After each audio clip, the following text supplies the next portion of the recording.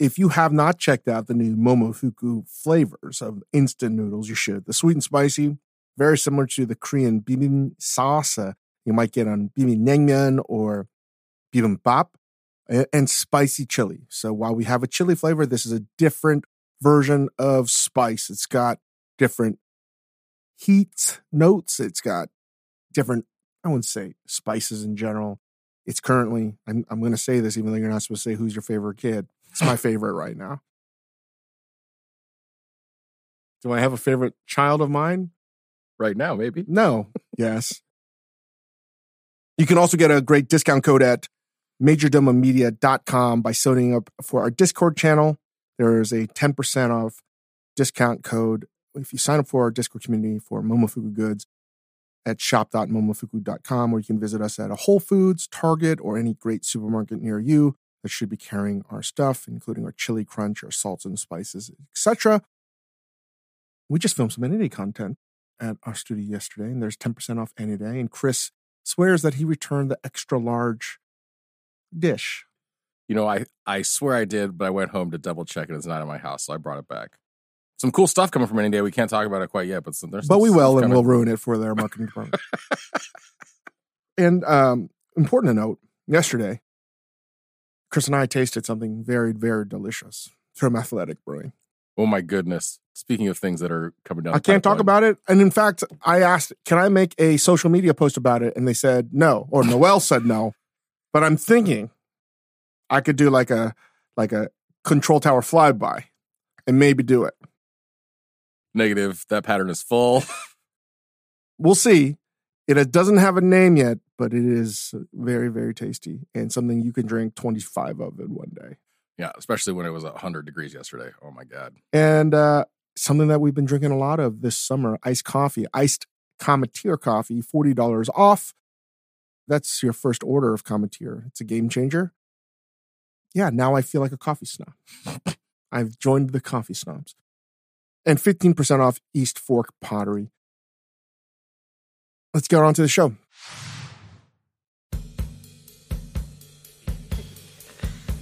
Welcome to the Dave Chang Show, part of the Winger Podcast Network, presented by Major Domo Media. Thank you, Yola Tango, as always. We are joined with Chris Ying today. Hooray! Who's got his own Ying Cooks the Internet. We'll talk about that in a second. We're going to go a word of our day. 3 things I think about, and then we're going to get into a slice of life about the airspace when you are traveling on an airplane. The personal airspace that is coveted, and I will protect with my fucking life. We're getting into an Ask Dave, and then we're going to talk about our producers' European vacation to Stockholm. Oh, yeah. Oh, yeah. And then an abbreviated MOIF. But before I get into that, and before we talk to Ying, I just wanted to say, so for the past 5 weeks, Bill Simmons has been on hiatus, summer break.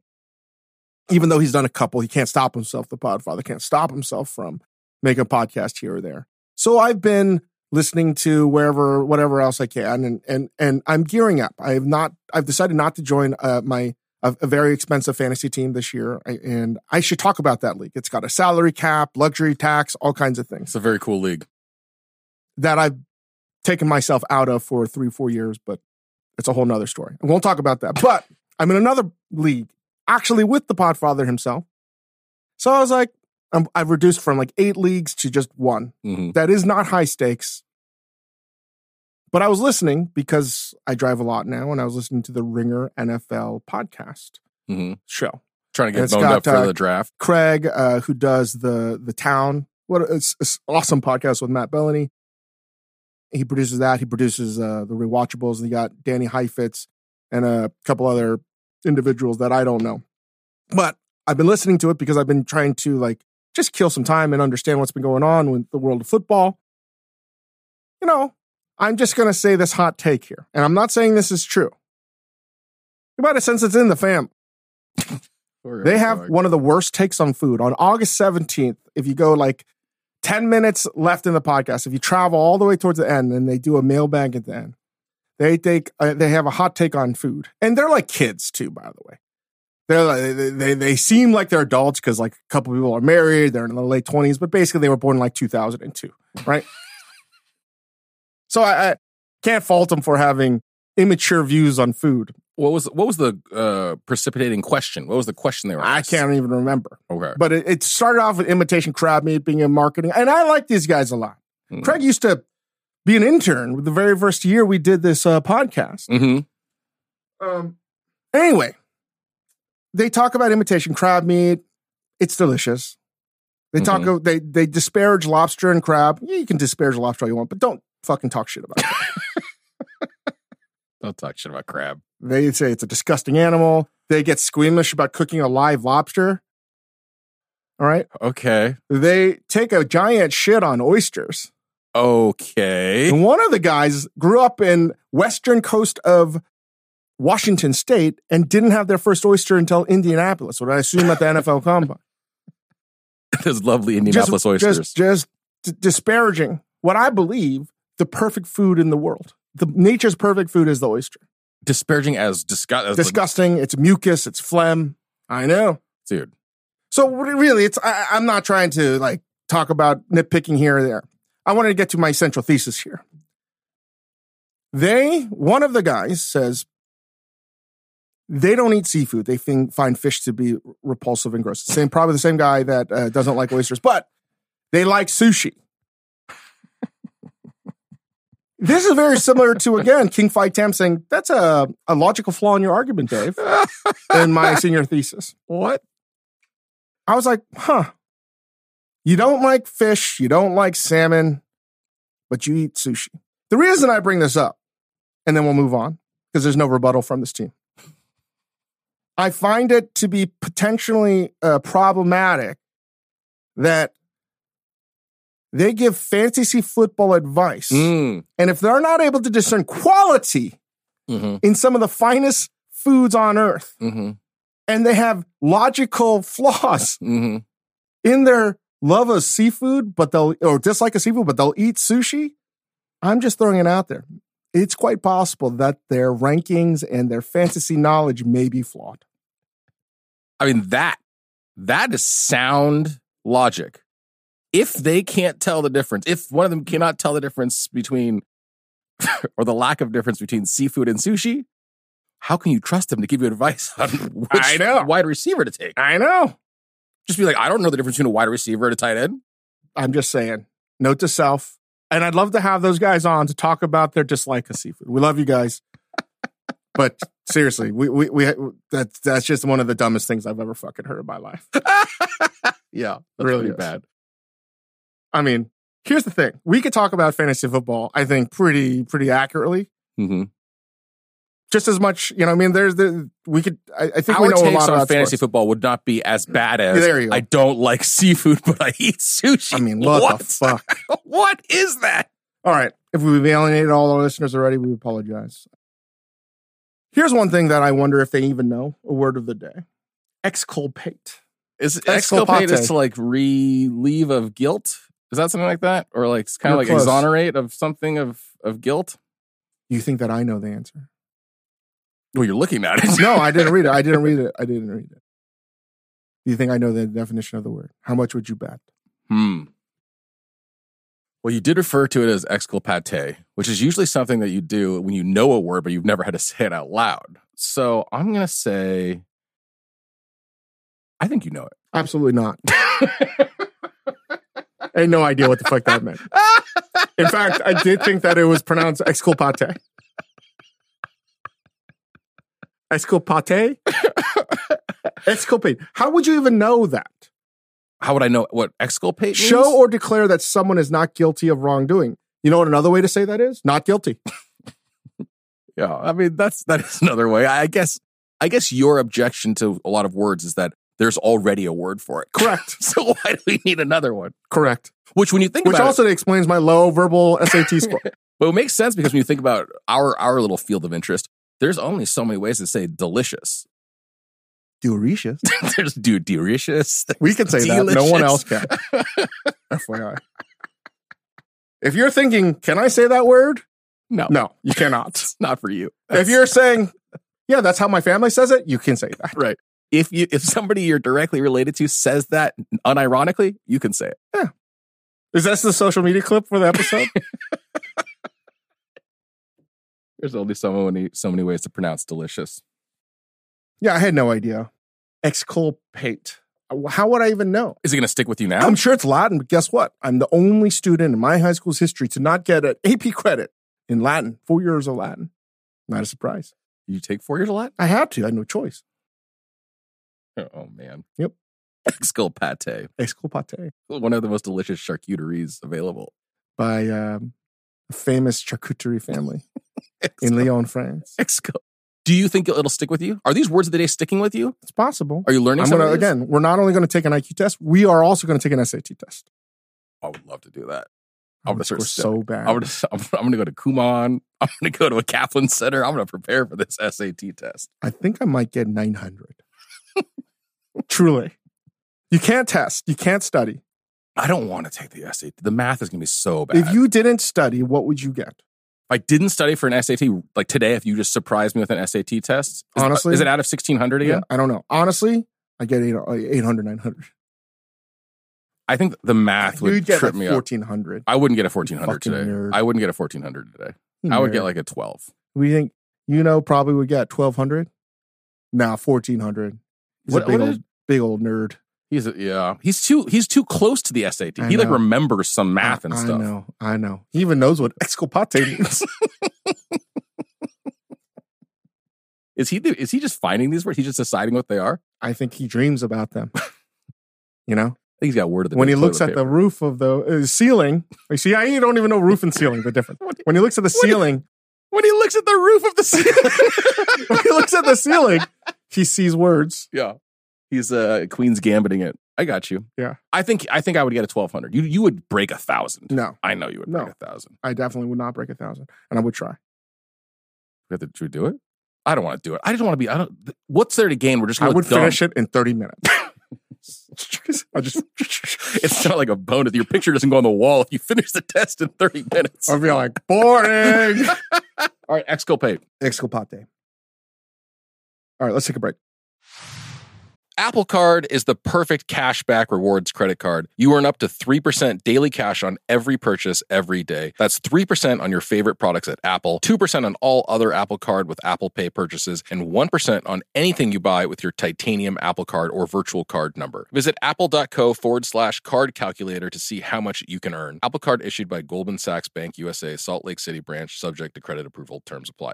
This episode is brought to you by Pure Leaf Iced Tea. Great iced tea takes you somewhere else, like new Pure Leaf Blackberry Iced Tea that we have here at the Spotify studios and drink quite a bit, where unexpectedly blackberry flavor transports you to a berry delicious place. So refreshing you may never want to leave. You will eventually have to, though. But take your time. Try new Pure Leaf Blackberry Iced Tea. Visit Amazon.com/PureLeaf and enter 20 Pure Leaf. That's 20 Pure Leaf for 20% off your purchase of new Pure Leaf Blackberry Iced Tea.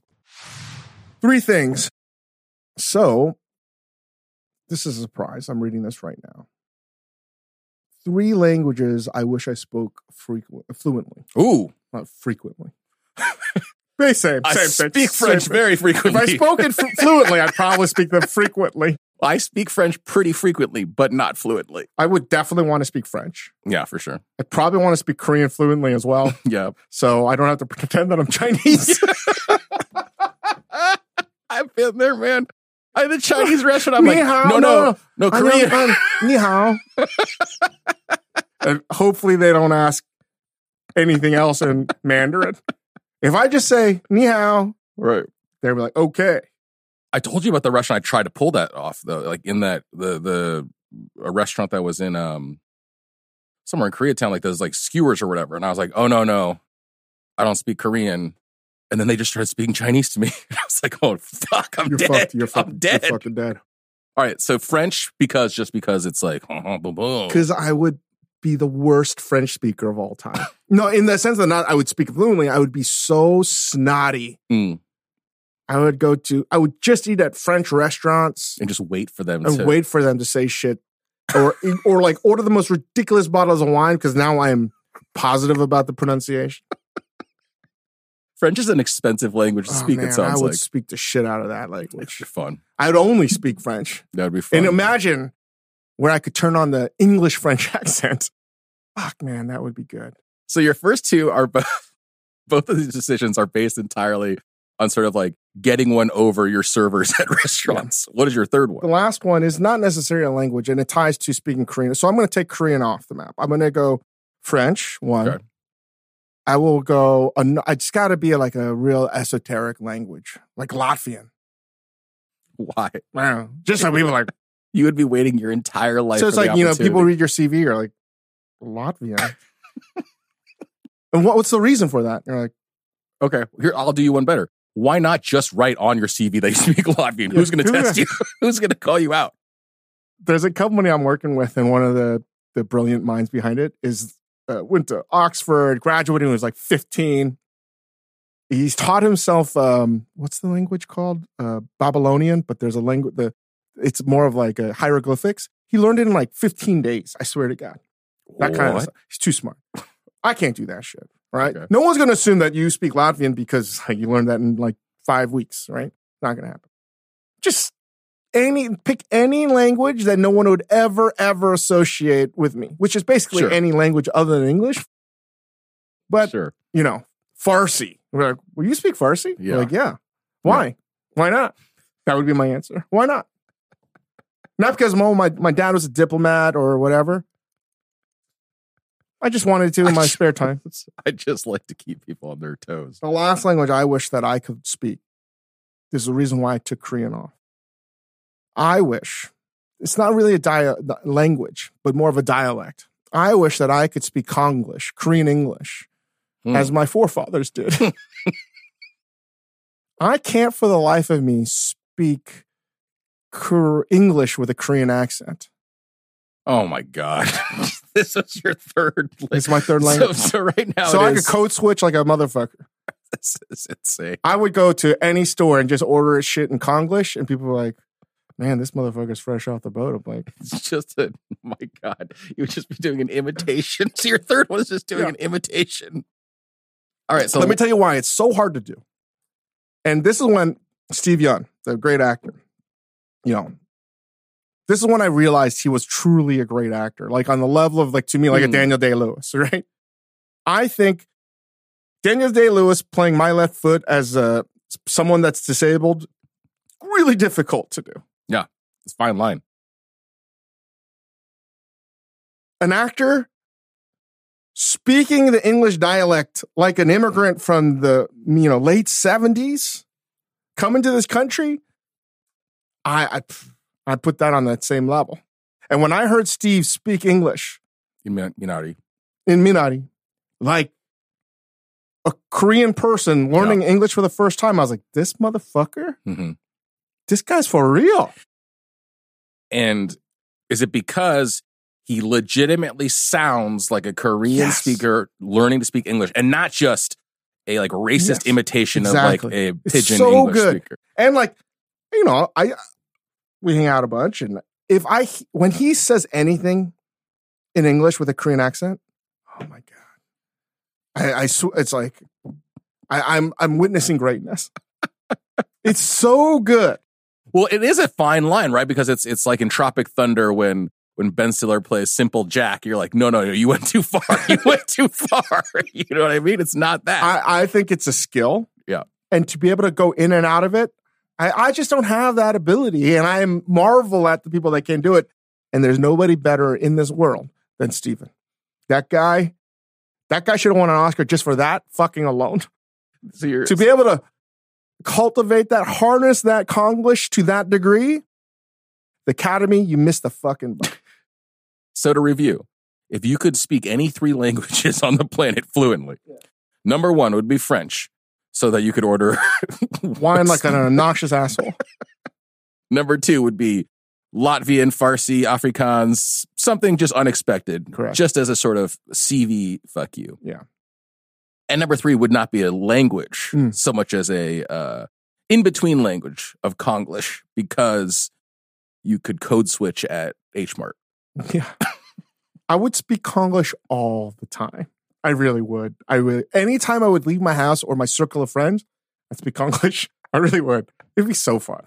Oh my God, dude. You don't think so? If you could do it properly, don't you think you would speak No, I mean, Mandarin I'm trying to think of some other analogy, like because it's a real thing. It's not actually just like a joke. Like it's dialect, right? It's like people in Hawaii can speak like pidgin or whatever, right? Yeah. Like or if you're you're incapable of saying things. Like again, my mother and grandparents were incapable of saying delicious. Mm-hmm. It was delicious. Right. Delicious. Right. So delicious. But see, I mean, like, you're not to doing say that shit all the time. The Steven Yeun version. It's like so good. if Steve had done I would that. say as a kid, I know I talked about this before. I would say, can you say worm? Wom. And I would giggle all day long. Wom. She could not say worm. Oh my God. Wom. It's wom. I can see how this is aspirational for you. I cannot harness this magical mutant-like power to speak Konglish. It's not even language. If I could be granted any mutant-like power, it wouldn't be invisibility or, flying to be Konglish. I'm going to tell you what, you'll never fly or be invisible, but if you worked hard enough, I bet you could master this. So. Let's petition Duolingo to add this to their language you can learn. People don't understand how hard it is too. You're right about Steve, I think. I think that pulling it off and not just sounding like you're lampooning people. It's right up there with Daniel Day-Lewis's greatest performances. Yeah. I don't think agrees with our Konglish assessment, but that's okay. Because maybe he can do it really well. Can you do it really well? He knows better than that. He knows. He's like, I'm going to take that bait. I've always been criticized for sounding too white, so like, it's not something. If you've been criticized, imagine how I've been criticized. I know, Jesus. But yeah, it's never something that I've took on. But I know exactly what Dave's talking about. Don't you want to be able to do that? I don't know. I don't know. Like code switching is that because I would rather just speak straight up Korean, and they'll be like, "Oh, no, no." No. This Konglish isn't for English. Konglish isn't for Korean people. Konglish is for speaking to people that only understand English. Yeah, I don't know if it's worth the code switch, but no, there's a distinction there. If you can speak Korean, you might also be able to speak perfect English. If you only speak this, then you're like, oh, I'm with you because you refuse to adapt or you haven't adapted. And you're imagine different. If they start making fun of you, and then you could just go be like, perfect English. Fuck yourself, motherfucker. What? And then switch back into Konglish. I will say, as a one language speaker, more or less, it does. I get extremely jealous of people who get to have that moment in life where they get to sit there and watch somebody else talk shit about them in another language and then speak it. I know. I think, what is Mandarin English? Monglish? Minglish? I mean, no one really does it. Well, it's Chinglish, unfortunately. Oh, that's terrible. So Konglish is a good one. Yeah, it's better. I'd much rather speak that. All right. Let's take a break. This episode is brought to you by Vital Farms. No matter how you like your eggs, scrambled, over easy, or sunny side up, the people at Vital Farms believe in one thing, keeping it bullshit free. That's why their pasture-raised eggs come from hens who each have over 108 square feet of space to roam and forage all year round. So you can spend less time questioning your food and more time enjoying it. Look for Vital Farms in your grocery store and learn more at vitalfarms.com. Vital Farms, keeping it bullshit free. Apple Card is the perfect cashback rewards credit card. You earn up to 3% daily cash on every purchase every day. That's 3% on your favorite products at Apple, 2% on all other Apple Card with Apple Pay purchases, and 1% on anything you buy with your titanium Apple Card or virtual card number. Visit apple.co/card calculator to see how much you can earn. Apple Card issued by Goldman Sachs Bank USA, Salt Lake City branch, subject to credit approval. Terms apply. This episode is brought to you by Cars.com. When you add your car to your garage on Cars.com, you'll unlock access to real-time insights into how much your car is worth. Plus, view its historical and projected value to decide when to sell. So when the time is right, you can secure an instant offer from a local dealership or sell it yourself on Cars.com. Start tracking your car's value with your garage on Cars.com. So I was on a plane, and this incident happened. It doesn't have to be 3 seats. It can be a 2-seater as well. When you're on a plane. It's something that I hold very, very, very sacred. And I think about the Robert Frost poem, right? Well, good fences make good neighbors, right? Okay. Again, reinterpreting the classics of Dave Chang here. Jesus. Okay. So you're sitting down, whether you're aisle or window, doesn't matter. Or if you're middle, doesn't matter. The space between you and the other person. Mm-hmm. And you think it's common sense and knowledge and protocol that it's 50-50 as well, right? You're talking about the armrest. Armrest and the space where your legs are. Oh, yeah. For Okay. sure. Yeah. I was sitting next to a dude. I was on the aisle. It's always a dude. Their leg was dangling across the border on mine and like would occasionally touch my foot. It was a 2.5 hour flight. So it was enough for me to be like, the fuck, dude? Mm-hmm. You cannot. Yeah. You cannot cross the Holy Seal. You cannot. You get in trouble if you do that. If you enter airspace in any other country, they're going to shoot your ass down. So you can't tell me it's not fucking important. Yeah. Right? Yeah. Respect the borders. You can't just say Their China, leg- it's a weather balloon. Was it there? Which part? What their foot was touching? The foot kept on crossing. And I think he was trying to like piss me off. Mm. But he was like pretending he was sleeping. He knew exactly what it was because I would push his fucking foot back. Get out of my fucking foot zone. Because I was going to say, so he had his eyes closed as he was doing this? Yeah. Because when I see somebody awake with their foot creeping over That into too. my Either airspace, eyes open or shut, don't matter. my defense system is to close my eyes and pretend I'm asleep and then just whack him with my leg. Me, oh, sorry. But you can't do it if they're also sleeping. Can't do it. Or if you have even a bigger on the armrest side when they put their phone or a bag, whatever. And just because they were there first doesn't mean they lay claim. Mm-hmm. You know what I mean? Or you'll sometimes get this in those economy seats where there's only one plug. The person rushes in to just like jam their thing in there, and you're like, dude, what's going on here? So what do you do if they put their stuff on them on what is the shared armrest, right? Mm. And they're taking 3/4 of the space. What do? You know what I do? I shove their shit over. I said, you know what I do? I pull the excuse me. It's like this. Excuse me. And I say I try to kill him with kindness and smile. Oh, excuse me. And I put my shit right there.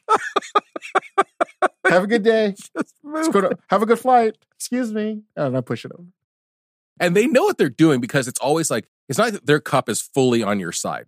It's just a little bit over on your side. They know. And they're like, they know if you enter your airspace, shit's gonna go bad. They're playing chicken with you. I know. Because they're like, what's he gonna do? It's not all the way on his side. It's partly on my side. It's legitimately. If you don't think it's an issue, then why did we shoot down that weather balloon from China? Why do we have borders? China was just like, what? I was just floating over the armrest over here. Alaska's technically the armrest between us. I could just half of Alaska's mine. I'm just saying, like, I think it's common protocol. Yeah. Keep your shit on your fucking border. Yeah. Don't even flirt with coming across, or the consequences will be paid. I'll tell you what, I feel so strongly about this. I actually have an interventionist policy, foreign policy.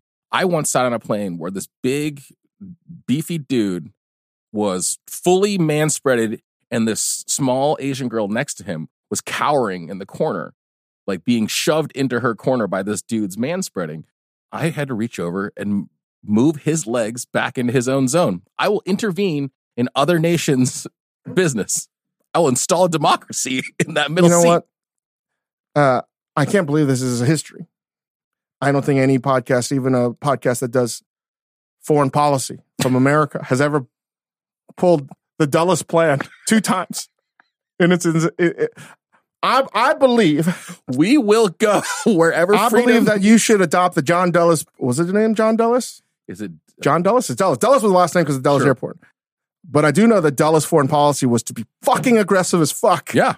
You got to get out there. You got to punish them. If they're going to fuck with democracy, you punish the fuck out of them. You literally have to get out there to stop the spread. And that's the dullest foreign policy point. And I'm just saying that, you know, my high school teachers would be so proud of me that I remembered this shit. You thought that Dave Chang wasn't paying attention, but I fucking was. Listen, it is the responsibility of the last remaining superpowers for us to get out there. So and I preserve think freedom. that instead of being like passive and being like, oh yes, don't tread on me, take all my fucking space, I think you got to be like militant. Like, so instead of a nudge, you should kick their fucking foot. Toss this shit straight off the fucking ledge. Make an example out of it. Exactly. Build a reputation. I don't want to use force. Listen, if you do that again, what are they going to do? You got to make them fearful. It's a literal show of force. Because they're tempting you. They're testing, like, I'm going to dominate you. You're going to be under my thumb for this duration of this trip. I think you have to fucking literally. And listen, we're on a defensive mission, but if you continue to be aggressor, I will invade. And here's the thing. There's ways. Listen, I don't want to sound like, a crazy Dulles advocate here, right? A hawk. Yeah, you're a hawk. Because if they just ask consent, hey, do you mind if I put this here? No problem. No problem. Yeah. But you better have written permission. What is that called when you get like legal, like if somebody's like needs to use your driveway to get their house, what's that called? Whatever that's called. Whatever they asked for. It's like loaning a player in Premier League. Yeah, yeah, sure. Take it for a little while. For a little while. But you asked. Yeah, you ask. Just ask. Hey, do you mind? You mind if I partake in some of your space? Because I see that you're not using it. Do you mind? That's all it takes to be a friendly neighbor. Yeah. And if you don't, I'm going to crush you. I'm going to, if you don't ask me, I'm going to interpret it as a sign of aggression. Listen, if you're flying a plane, literally if you're flying the plane into the country and I know you're arriving in the country and I know you're landing in an airport, cool. That's cool. If you're telling me, oh, Dave, this is overblown, then why are foreign airspace policies so important?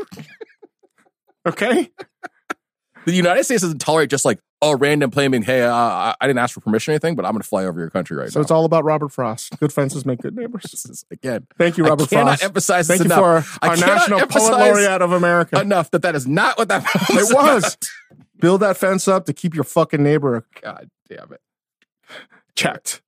Pay attention in 9th grade, people, so you can't be swayed by this. And I don't want to talk too much longer about this, but we needed a whole nother slice of life when you take your fucking shoes off. Don't take those socks off. Don't take the socks off. But here's another thing. If I'm wearing flip-flops, what does that mean? Because that's more disgusting than wearing socks. It's true. I mean, it's sort of like whatever. We can't. We have to save this for a whole nother day. There's too much. This could break the internet if we do this. Anyway, excuse me. We're going to take a break. All right, we got an Ask Dave by Vince. Ask Dave, copying your former employer from across the street?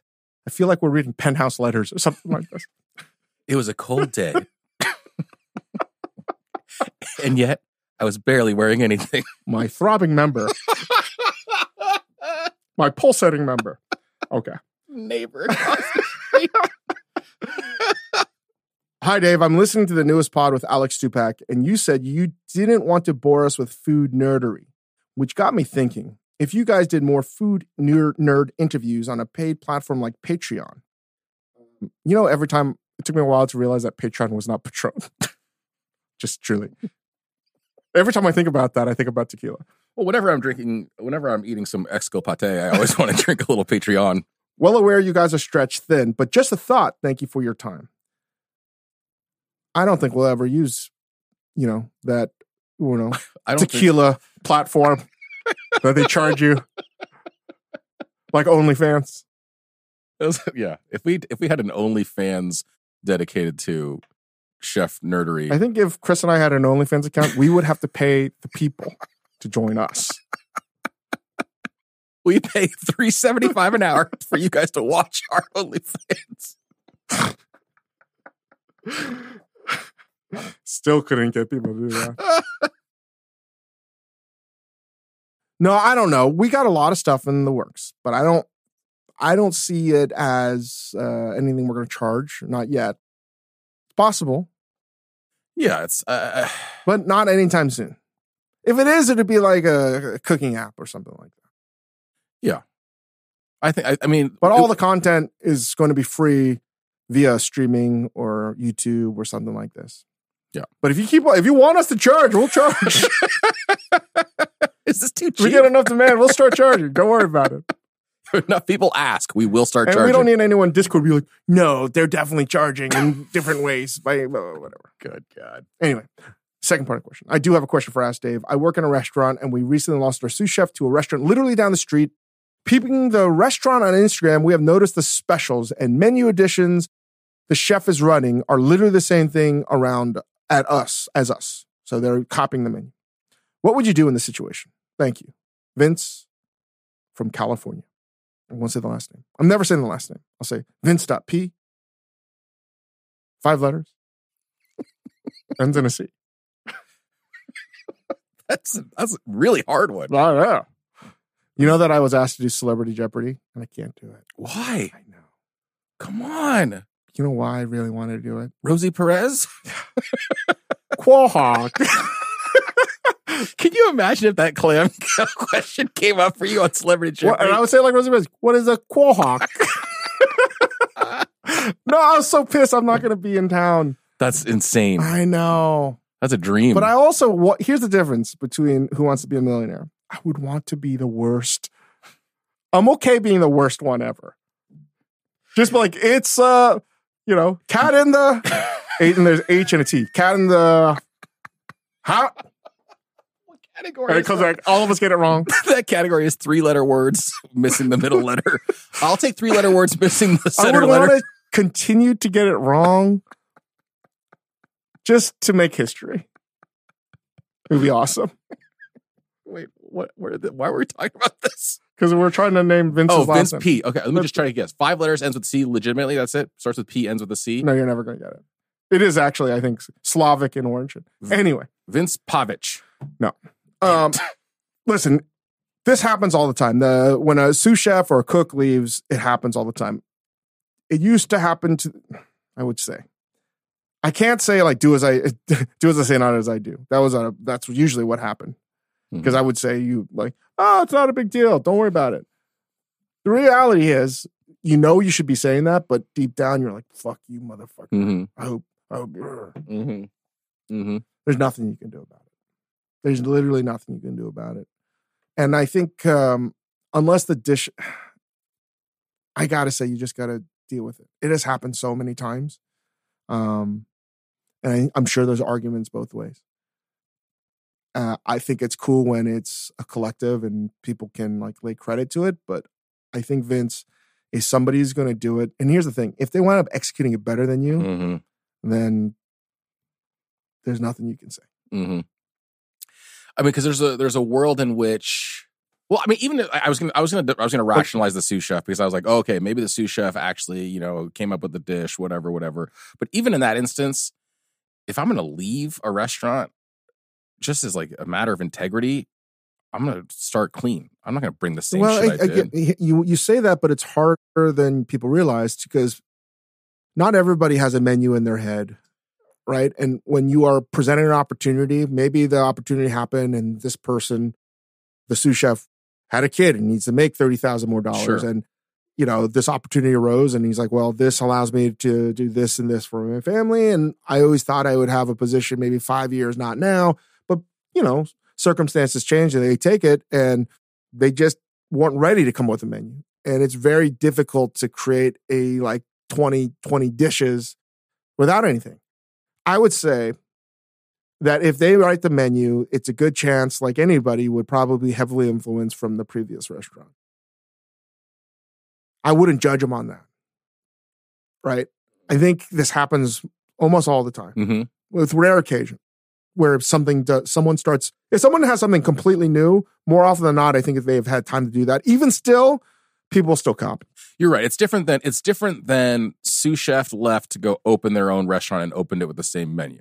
And even still, you see this. I've seen this a lot. People still be heavily influenced to the point where they think they made it, or it doesn't even matter at that point. But just say there are dishes that are heavily influenced. But the issue really becomes like, I think you should see in 2, 3, 4 years, if the restaurant survives, if the menu is still the same, then it doesn't matter anyway. Right? Like if they're not innovating and evolving and getting their own voice, they're not going to survive anyway. The other issue, if you're doing a cuisine like pastas or Italian food where it's not that different, guess what? You didn't invent any of that shit anyway. Right? And ultimately it comes down to execution, right? And if they're executing better than you, then that's just the way it is. But I think a lot of times, creatively speaking, at least with dishes, I find that you have to write the first sort of paragraph. Like Finding Forrester, right? What's that phrase? You the man now, dog. Yeah. Where, Sean Connery has to write the first paragraph and the whole movie is about plagiarism, right? It was clearly he should have got kicked out because he fucking plagiarized the first fucking paragraph. But anyway, that happens a lot. And eventually it's just about getting some momentum and confidence. And I'm totally okay with that in one regard, is like you take your influences and use that for a while till you can find your own ground and footing. The other way you can do that, and I don't want to disregard it completely, is many chefs have their signature dish. One of their signature dishes be the dishes of their mentor. Comes to mind is Pierre Kaufman, whose son I think recently just closed down his restaurant. It was 3 Michelin star. It's near Bray. It is in Bray near the Fat Duck. He had stuffed pig trotters. Mm-hmm. And Pierre Kaufman is the OG, one of the great chefs. Super nice guy. Yeah. We got to hang out with him at Mad. And Marco Pierre White had pig's trotters a la Pierre Kaufman. Mm-hmm. A lot of times that dish, they'll say it wasn't invented by me. I might have done my tweaks here or there, but it really came from the person that I learned it from. Mm-hmm. I think that's a wonderful thing. Yeah. And even if you don't, you can say to your servers or whoever, it's like, this dish was heavily influenced by this. Nothing we do, with the rare exception of, say, like what Stupak has done or Ferran Adria, a lot of the people that were modern champions, have created anything new. Sure. Everything's been done before. But it's the juxtaposition of ingredients and techniques that might be uniquely yours, or the style.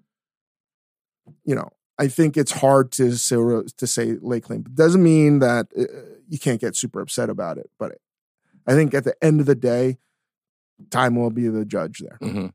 By the way, just another of the million reasons why this business is so difficult, by the way, that like, I'm imagining that we're not talking about like a 2 Michelin, 3 Michelin star restaurant here and a sous chef leaving. We're talking about probably like a small suburban restaurant, which is a hard enough business when you don't have competition down the street doing the same menu as you. Like, I totally agree with you on sort of like being level-headed about it, but like fucking hard-ass business, man. Yeah, people copy. People copy all the time. Yeah. I mean, to the point where people don't even know. The critics don't know. I would say there was a restaurant in the New York Times when Wells first started writing. I actually had to tell somebody, I'm shocked that the critic of the paper record has zero idea that 75% of these ideas came from this specific restaurant in Europe. Another 25% comes from this restaurant in Europe. Mm-hmm. And he's literally just changed one thing. So theoretically, legally, it's his recipe. I thought it was bullshit. It's impossible to keep up with all the new things. It's actually a lot easier now because of social media, but still, there's no way for anyone to know it. And here's the most important thing. No one gives a fucking shit. Yeah. That's what I've learned. Nobody does. The hardest thing isn't that people copy you. It's that no one else really fucking cares. Well, okay. Let me ask you one more. Let me do one more hypothetical question for you. So you've talked a lot about... Unless you're Josh Skeens and you've invited Ember Cooking. Oh, come on. Come on. I'm going to get so many angry texts. Skeens, we love you. So listen. We talked a few months ago about like, what if you got like injury reports on cooks? If you think of cooks as the athletes of the team, you got injury reports. So what if we extended that metaphor? Because I was thinking about this, as we were talking, I was thinking about this pastry chef who, they tend to get to run their own department. They get to kind of do their own creative. This pastry chef who left a 2 Michelin star to go to a 3 Michelin star restaurant in the same, geographic area. And I remember eating at the new restaurant and being like, oh, this is literally the exact same. Well, the pastry chef probably made the pastries at that restaurant. Yes. And that's a different thing. Yes. So there's a lot of subtext. Yes, like that was their creation. They brought it here. Now, should you if I'm thinking about like athletes, I'm not like, okay, you switch teams, you got to come up with new pitches. You got to come up with new that's moves. one thing, but I would look at it more as like coaching, right? You know, Shane Steichen's now the head coach of the Indianapolis Colts. He worked under Nick Sirianni in the Eagles, and he's like some offensive guru. I'm sure you're going to see a lot of plays that the Colts run that people are going to be like, well, that's exactly what they were doing with Jalen Hurts last year on the Eagles. Right. It's to the benefit of the team to eventually evolve new plays. Well, not only that, but he's taken the philosophy that he created, probably influenced by Sirianni, et cetera, et cetera. But so like at some point, like a lot of the chefs in this world are influenced by other people or come from another school. So one of the things I told I want to do is definitely talk about the schools of cooking and there are too many to sort of like be overly reductive and to distill into 3 or 4 schools, but we're going to anyway. Their main schools, just like in football, you have West Coast, you have the run and shoot, you have the spread, air raid, whatever. Air Coryell. There are a ton. Same thing in cooking. And I think that you can actually trace the lineage of a culinary philosophy of a chef by where they work. That's totally understandable and okay. But again, no one gives a fucking shit about that if you're not. Actually, most of the chefs still don't give a shit about it, but I do. So anyway. Interesting. Yeah, I think it is. It's different when you have like. For a second, I thought we were talking about the NFL Ringer Fantasy Podcast. I hate your new host. Listen, I hate contact sports. I love football. I hate football, but man, I love Tom Brady. The way he throws the ball is amazing. I hate NFL football, but man, the Super Bowl is so fun. I find grass to be disgusting, but I sure love to watch football games on grass. I hate ice hockey. I hate it so much, but that Zamboni, it's so cool. Yeah. All right, we're going to take a break. All right. We have a Dave and Chris guide to Stockholm. We do? We do? Okay. I've been to Stockholm 3 times in my life. How many times have you been there? 1 time. I have not been there in like 12 years, though. No, that's not true. I was there in 2019. I have not been there in like 10 years. 2019. What is I won an award there. What did you I have a giant award for the White Award. Oh, the White Awards. White Awards. Yeah. Yeah. That's a big thing. It's a big thing. And I was like, whoa, I didn't realize this was a big thing. No, I've been to Stockholm more than 3 times. I've done a dinner with Matthias Dahlgren. You know what I got to say? Probably like 10 times. Hey, Jesus Christ. I got to, now that I think about it, I lived in Stockholm for 16 years. I was born and raised in Stockholm. So speaking of that last question, I ate at Matthias Dahlgren's restaurant one time 10 years ago, and he literally had a David Chang pork bun on the menu. Motherfucker. But like attributed. No, Matthias is one of the best. You know what I mean? Great restaurant. A lot of things have changed in Stockholm, so I'm not going to spend too much time talking about it. But it is I'm going to say this. Every time I'm there, it really, this is where I'm going to pull the real nerdery here. It feels like it's, God, I'm so fucking tired because of my kids. What's the city? Arendelle? Arendelle. Rivendell? Rivendell.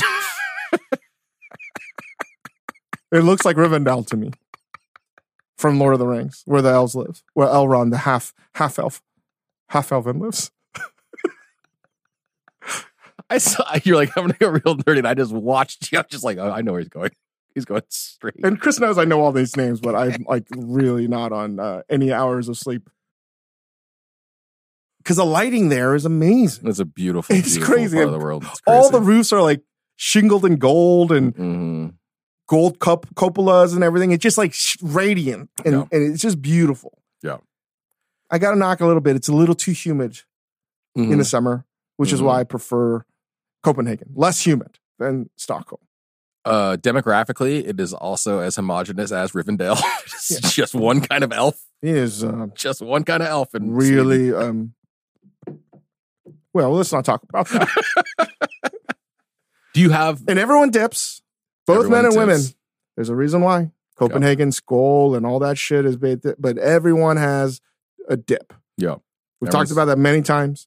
Even at the now closed Fäviken, there was a snuff box at the end of dinner where you would see men and women putting one in. I'd be like, what the hell is happening? With Magnus's homegrown tobacco. It's so insane. But literally everybody there dips. So it's a bit of a surprise. Mm-hmm. Also, surprise to me in Stockholm is you realize that all the money that is circulating Stockholm is mainly from bullets and ammunition and guns. It's a little weird. Those elf-forged weapons, yeah. Seriously. Yeah. You're like, what's that plant over there? What's that? Oh, they make guns and they make bullets and they make missiles. And you're like, what the fuck? What's that beautiful building over there? Oh, that's where we manufacture automatic rifles. Yeah. Okay. That's not a joke, actually. It's real. So insane. It's so crazy. But they do have wonderful food. It's a sick city and it's beautiful. And what I was surprised is because it was like a sort of a neutral city when the Gulf invasion happened, it has a high population of Iraqis. Mm-hmm. And the Iraqi food there is unbelievably good. Mm-hmm. I didn't get to taste it. It was delicious. Very, very good. Wow. Yeah. Okay. There's a few pockets of that, you know, whatever you want to call it. Kebabs, shawarma, all of it's good. You see a little bit of that in Copenhagen too, but I feel that Stockholm for me, maybe actually that's not true. I think Stockholm has a better that food. Okay. Then Copenhagen. I would say that. I understand that. Because I mean Malmo, which is just across the bridge from Copenhagen, also has like a really delicious Malmo, the Williamsburg of Copenhagen. Malmo is literally the Williamsburg to Copenhagen's Manhattan. It literally is. It's just every city has a Williamsburg, but the first non-Williamsburg of New York City was Malmo in Copenhagen. Yeah, it totally is. It's like a little grittier, a little more interesting, like a little more, you know, punk. Yeah. Altadena, the Williamsburg of the Bushwick of LA. It's the Oakland to the San Francisco. But our producers went for Spotify. Spotify, our parent, or they pay the bills. Yeah. You see, you can see why people were scared of the Vikings. Yeah, a bunch of That's giants. another thing. You talk about like the military-industrial complex of Sweden, and that being partially why everything is so nice there. But yeah, like the history of Sweden, and you know them being military conquerors for like hundreds of years is like Berserker. like, you walk around and you're like, oh yeah, I see it. Yeah. I would also just give up. I'd be like, well, Here they are. Come on in. You are scary as fuck. You're on mushrooms soon, hallucinating Jerry? I am fucked. We're out of here. We're out of here. We're leaving. You take it. So you did have, how was the food? The food was amazing. We tried to do a mix of sort of like, you know, doing the traditional Swedish meals that you feel like you're sort of obligated to do. So we had like the pickled herring and all the stuff. But we also ate at Eksted. Shout out Nicholas. Shout out you and Nicholas Eksted. Thank you, Nicholas, for hooking them up. Nicholas Eksted, one of the very best in the business. Yeah, he's an awesome guy. Which just was an incredible meal. I'm going to use a lot of words like awesome and incredible because I don't have the sophistication. Don't worry. And we're not going to exculpate you. But yeah, I mean, we were there for almost, I think, 5 hours. And 5 hours? At the restaurant. Yeah, at the restaurant. Okay. And there was like a sort of tangible, like beginning, middle, and end. They move you through the restaurant to different tables. So you kind of start in this front room with some appetizers and drinks, and then they move you to the kitchen where the chef is serving you directly off the grill. And then you move to like a different table for sort of the bulk of the other courses. And yeah, I mean, it was shocking. And they were like, we would sort of like have these moments where we're just looking at each other like, holy shit. Like, well, like how do you even describe? Again, like all you can say is like, that is incredible. And also like the anticipatory nature of some of the stuff, like they'd serve a dish and we'd eat it, and then there's like sauce left over in the bottom of the bowl, and you're like, man, I wish I had some like bread or something to sop this up. And then like all of a sudden they come out with these little like incredible Swedish bread pastry things to do exactly that. And so just like the overall experience was crazy. And I think we were in like the 8th or 9th course at one point, and Donnie, one of our producers, was sort of like saying under his breath, he's like, I ate at Burger King last night. It's like, and I know Swedish Burger King is probably better than American Burger King, but yeah, I don't know. Victoria, you want to add anything?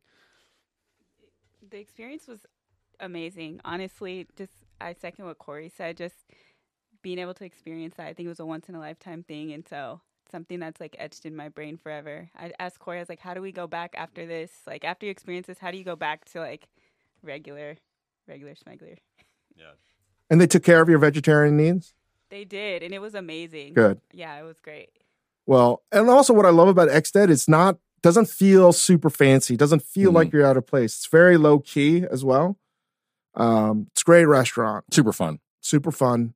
And also Josh Gein's cooked over Ember. Yeah, I was thinking that the whole time. I was just like, I think sure. But I love that. Like, that's the thing. We talked about this like a couple podcasts ago. Like, they weren't asking for it.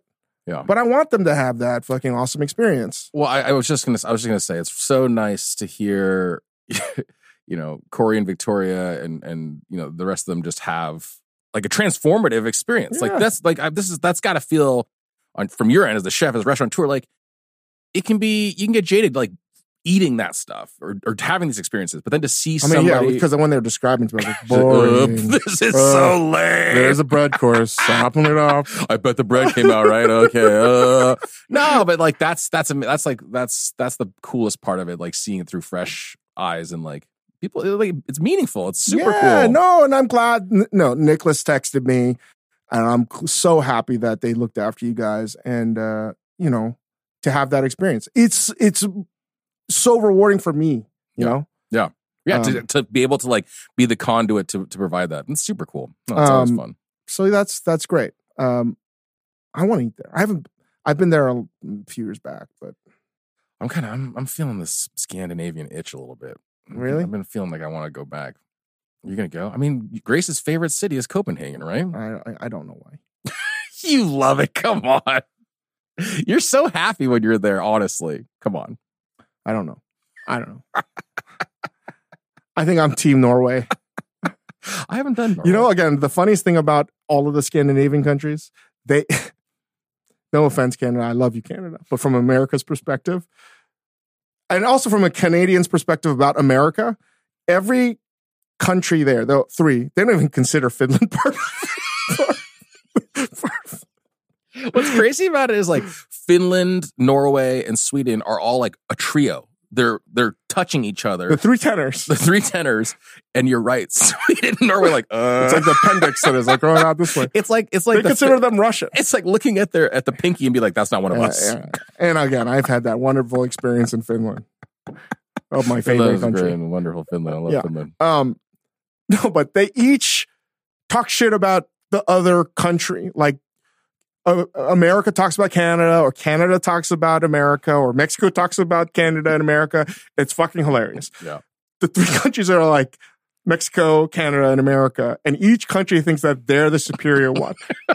100% true. Quite frankly, they're all the fucking same. They all make fun of each other's language, and I'm just like, what the fuck are you talking about? You guys all speak the same language.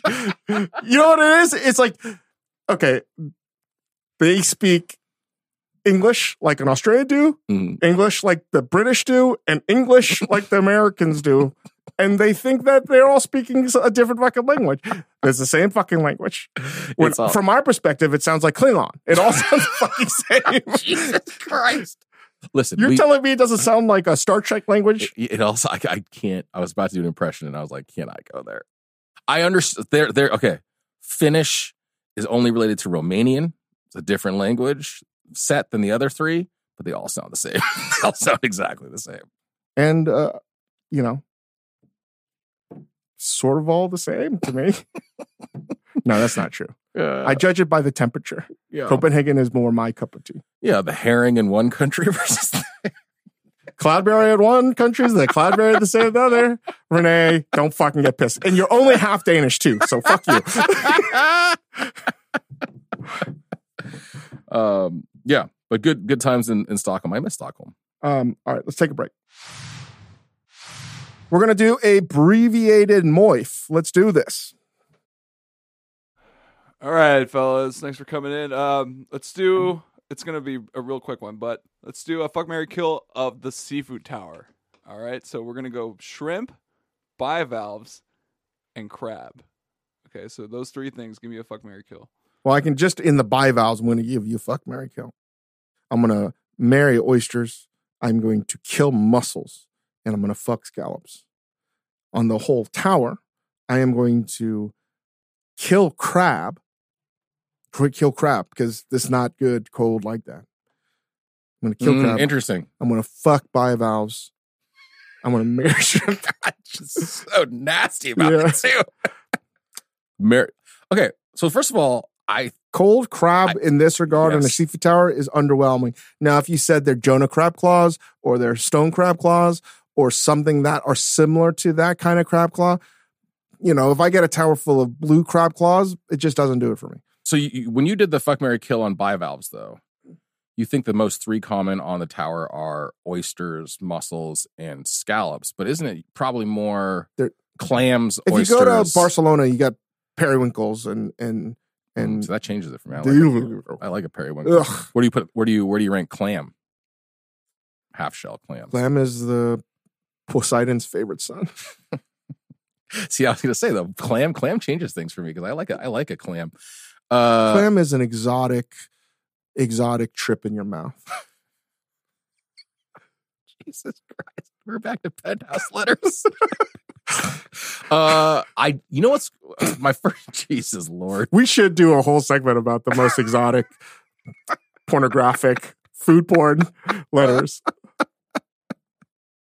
I carefully inserted my shucking knife. That clam titillated my tongue. I could feel the shell releasing for me. Disgusting. What's crazy is the penshell crab. The penshell clam penetrated.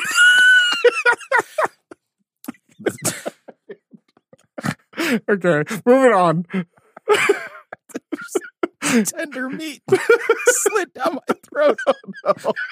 Okay, I'm not gonna do it. Gross. What else you got?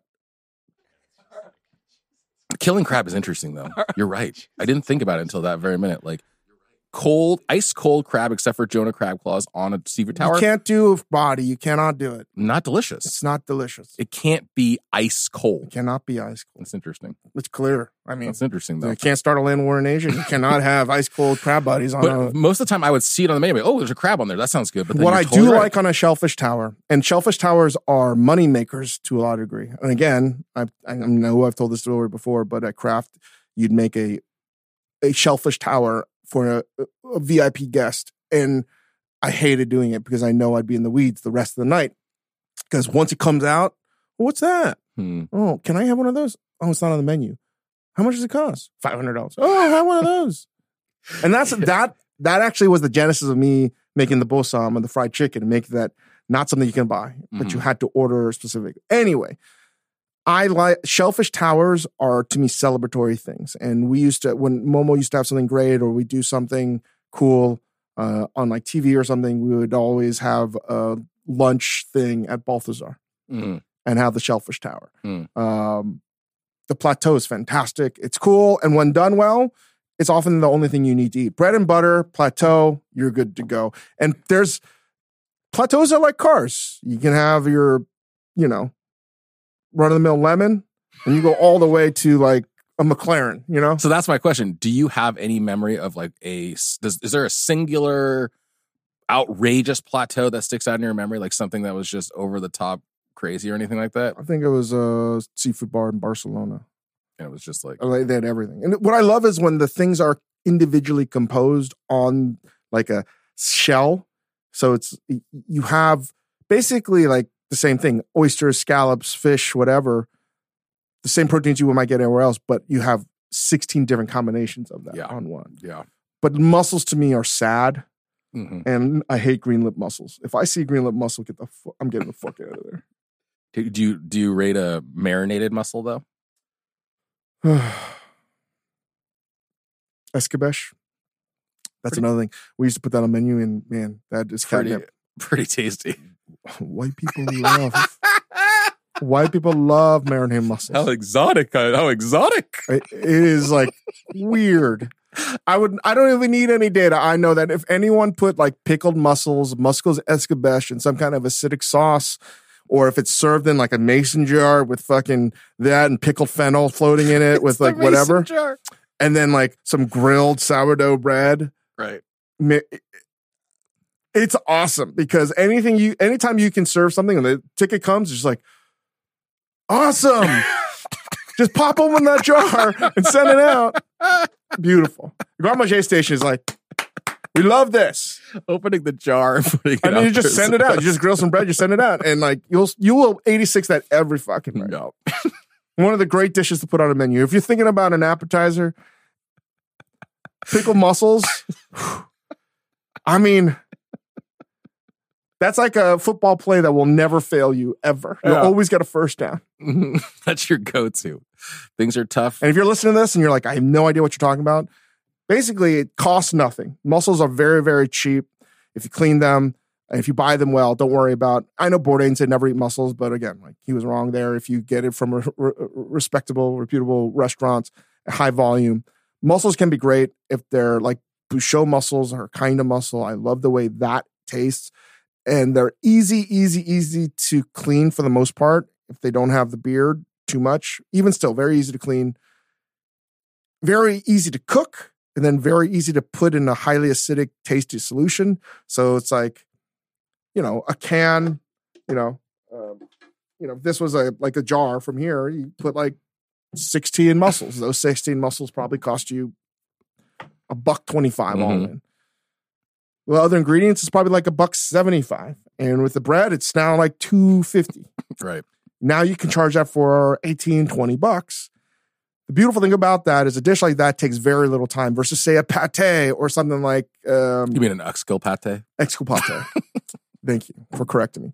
There are a lot of dishes that people order, but the margins aren't there because the work that it takes to make is so great that the return on it might be great for the customer, and cooks love making them, but it's also not something that everyone's going to order. But when they do order, it's not like you're making a lot of money on it either, because you have to remember, if you're listening to this, and be like, oh, this capitalism. You live in fucking America, and restaurants are for-profit businesses. Right. And things cost money. Mussels in general might just be white catnip. Because the other favorite is the sushi restaurant baked mussel. Oh, the dynamite. The dynamite mussel. Very good. That's catnip very good too. But if you can charge it for like, even if it costs you $3, you can charge that for 18, 20, even mid-20s now. Yeah. And again, a dish like that is great because it's very easy it's already prepped, ready to go. You don't have to worry about it getting to room temp or anything like that. You just open up the top or you scoop it into a bowl and you're ready to go. It's clean. There's nothing. So that's the kind of dish you want if you're running service. It's a get out of jail free dish, right? It's like, oh shit, we're 5 tables behind this. That table didn't get that or that. Send them the mussels. Oh sweet, they didn't get the mussels. Ask if they have shellfish allergy. Boom, you're good. You just bought yourself 30 fucking minutes, right? Yeah. And so they're constantly grilling bread, and it's just like, it makes everyone happy. Yeah. It makes Grand Marché happy. It makes the chef happy. It makes the profitability that day happy. All of these things. It's a fucking winning dish. And everyone orders it. Hall of Famer. Hall of Famer.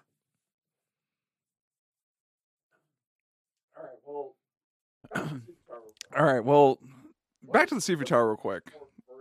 What does what you reach for first at the seafood tower say about you? And I want you guys to kind of stereotype the type of diner who would take a crab first or a shrimp first. Like, can we do a quick rundown of like what kind of person you are? For me, the politics of the seafood tower are similar to the politics of the crab on the Lazy Susan, where I, as a lesser, have to reach for an oyster because they're the most plentiful. I cannot be the first to crack into one of the higher ticket items. So I'm always lobster. Lobster first. No, excuse me. I'm always oyster, and I give the lobster to the person we don't like.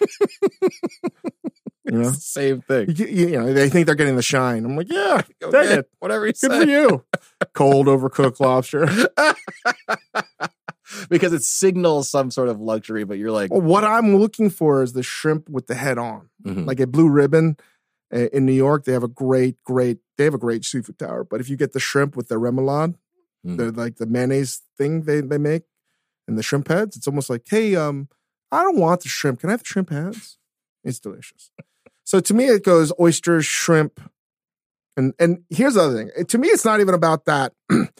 I can judge a lot about somebody eating by how they immediately go for their oysters and what they want to dip it in. If they're a mignonette person, respect. Respect. If they immediately go cocktail sauce, I like cocktail sauce too, but not on the oyster. If they put cocktail sauce on oyster, they might as well be on the Ringer Fantasy podcast. Right? I don't like horseradish, but I and love saying, you cocktail snob. sauce. I'm like, damn fucking right, I'm a snob to this shit. So yeah, no cocktail sauce on oysters. That doesn't work. Cocktail sauce on shrimp? Yes. That is the pairing. Cocktail sauce does not belong on anything else unless it's a fried seafood to somebody. Right. The move for somebody that thinks they like oysters, not a great pet peeve of mine, is when they immediately squeeze lemon on all of it. Ooh, on all of it is brutal. It's not only a rookie move. You should get. I'm never eating with this person. You're saying, you know, like I feel a little bit. And I'm not trying to compare myself to like Aaron Rodgers or something like that. But like, I don't want to fucking play with receivers that can't run the right side. You know what I mean? Like, I'm not going to throw you the ball anymore. but you're saying somebody will pick up the lemon wedge and do the just crop dust the whole fucking thing? thing. Yeah, you never have done that. You've been with people that do that. I've I'm like, never. whoa. I can't imagine that. Yeah, I can't I imagine know. just crop dusting everybody's oyster. what the fuck are you doing? I do not like lemon on my oyster, for the record. I don't even like mignonette on my oyster, for the record. You know what I like? Nothing. I want nothing. I still can't believe somebody would go and just spray. If you have to Your put crops. lemon and cocktail sauce on oysters, those are not the oysters that you should be eating. Yeah. Full stop. You're hiding some shit. You're trying to kill some stuff. No, I mean, like, I want to taste the microbial terroir. I want to taste East Coast, West Coast. I want to taste the difference of where that oyster is from, the salinity that the Ringer Fantasy Football podcast show made fun of so much. I was deeply offended. it shows. No, so I'm not a lemon on that. On mignonette, I'll do mignonette occasionally. We did, here's something that I know that we did first. Nobody ever did it. We made the kimchi puree, and then we did the kimchi consomme. So we purified the kimchi juice and made that as a mignonette. That pairs really well with oysters because kimchi and oysters, best friends. Works really well. That spiciness pairs really well with the salinity. I love that. Really love that. So kimchi and oysters, anything kimchi works really well. Horseradish clearly works really well. Caviar, beautiful combination. I know it's salt and salt, but sometimes it's a lot, but it's fucking great. Sometimes citrus works, but you got to know the differences of the oysters. So I'm not a fan. When I say citrus, like a tiny couple segments or finger lime, 1, 2 are there. It's just enough acidity to balance everything out on the palate. I know I'm talking very like food nerdery, but it's true. It's like you want just enough acidity to balance out everything that's happening in that oyster. Do you prefer that little bit of citrus, whether it's finger lime or whatever, on a creamier oyster than a brinier oyster? I think that the acidity, I want a little bit of acidity if I go with a citrus element on brinier oysters. On brinier oysters. East Coast. I want a little bit of the spice and acidity to go with your West Hog Coast, Island, Hog whatever, Island. yeah. Or more often than not, I don't want anything that's West Coast. I want it. My preference always is nude. Nothing. Because to me, that is what makes it. The oyster liqueur is fucking Poseidon's nectar, for real. I agree. The So- first oyster's always got to. I might dabble with whatever the restaurant it has on offer, but the first one is always nude, unadorned. The other thing is, I'm not a fan of putting the oyster back Back onto the thing. Yeah. But I also understand that I can also dig that if you're trying to hide how many oysters you eat. See, that's where I'm coming from. You know, but the other thing, I didn't realize we were going to get into a whole fucking protocol of eating shellfish tower, but there's a lot. I'm not, another pet peeve of mine is when people can't keep track of the oysters they've eaten. Yes, because usually if it's If one or there's two dozen, 12 yeah, oysters and there's 3 of us, I'm not a smart man, but I do know that's 4 oysters a piece, right. right? And if there are 4 varietals, we each get If one of each. you are the person, if you're this kind of person, you also probably the person that I have to say, excuse me, because you're taking over my airspace. You're like, hey, did everyone have enough oysters? The person that's keeping tabs of everybody is the fucking asshole. Yeah. Yeah. It's You like, know how many you've had. You know exactly how many you've had. Don't fucking worry how many I've had. Yeah. Worry about yourself. Maybe I'm eating everything else and I'll get to it. Right. I know you're hovering over because you're trying to annex that fucking oyster over there, but just chill the fuck out. Yeah. Well, no, I feel you. And I'm always, it drives me crazy when it's like, okay, there were 12 oysters, there were 3 of us. Why are there 3 Kumamotos left at the end if everybody had 4 oysters? Who did this? And also, you're right. The people that can't do the math. Who did this? How did you fuck this up? It always happens. The dum-dum that can't do the fucking math and they lost track of how many oysters you ate. Like, come on. I can understand that when you have 4 or 5 different species of oysters and that, but when it's not, it's just like 12 to 24. Pretty Come easy. on. Especially a table full of Asian people. It's embarrassing, man. It's fucking embarrassing. We have a mole. Even me, I can do that math. All right? I don't even. It makes me mad. I'm so mad I can't talk about it anymore. All right, guys, thank you. Nothing to promote other than Yin Cooks the Internet. And we have a YouTube show. We're finally trickling things out on YouTube. So starting with shorts from this show are going up on YouTube. Shorts from Recipe Club are going up on YouTube. We're finally paying attention to our YouTube channel. We're updating all the stuff on our LG TVs if you've been seeing it. We have a couple of big shows from Mr. Chang going to go up on our YouTube pretty soon. Yay. I'm going to close with something that I like. I don't know why I was thinking that because I was watching social media and they were like, Michael Vick in 95 Madden was the most amazing, blah, blah, blah. Right? I went down the rabbit hole. And you know what I thought? The most amazing game in sports history for video games, that is, has still always been original Tecmo Bowl. Tecmo Bowl 2, fantastic. And clearly this is way older than most people. But if you're old enough to have played Tecmo Bowl, you'll know that it wasn't a game per se. It was reading your opponent because there was only 4 plays. 4 plays for offense and 4 plays for defense. And your job wasn't really to play the game. It was to judge the game by the other person's perspective.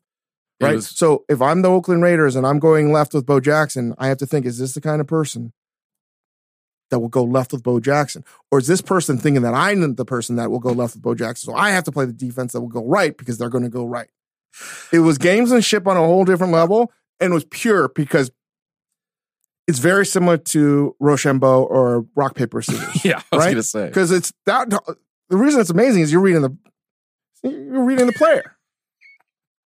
But adding one more play changes exponentially all the outcomes. And that's all Tecmo Bowl is. 4-dimensional rock, paper, scissors. 2-dimensional rock, paper, scissors. It's like the Princess Bride and the iocane powder in the drink. If you don't know, you'll never know. It's the greatest game of all time. I have a very fuzzy memory of playing Tecmo Bowl. That's I know. amazing. Most people are like, I don't know what you're talking about. All right. We'll get you out of here.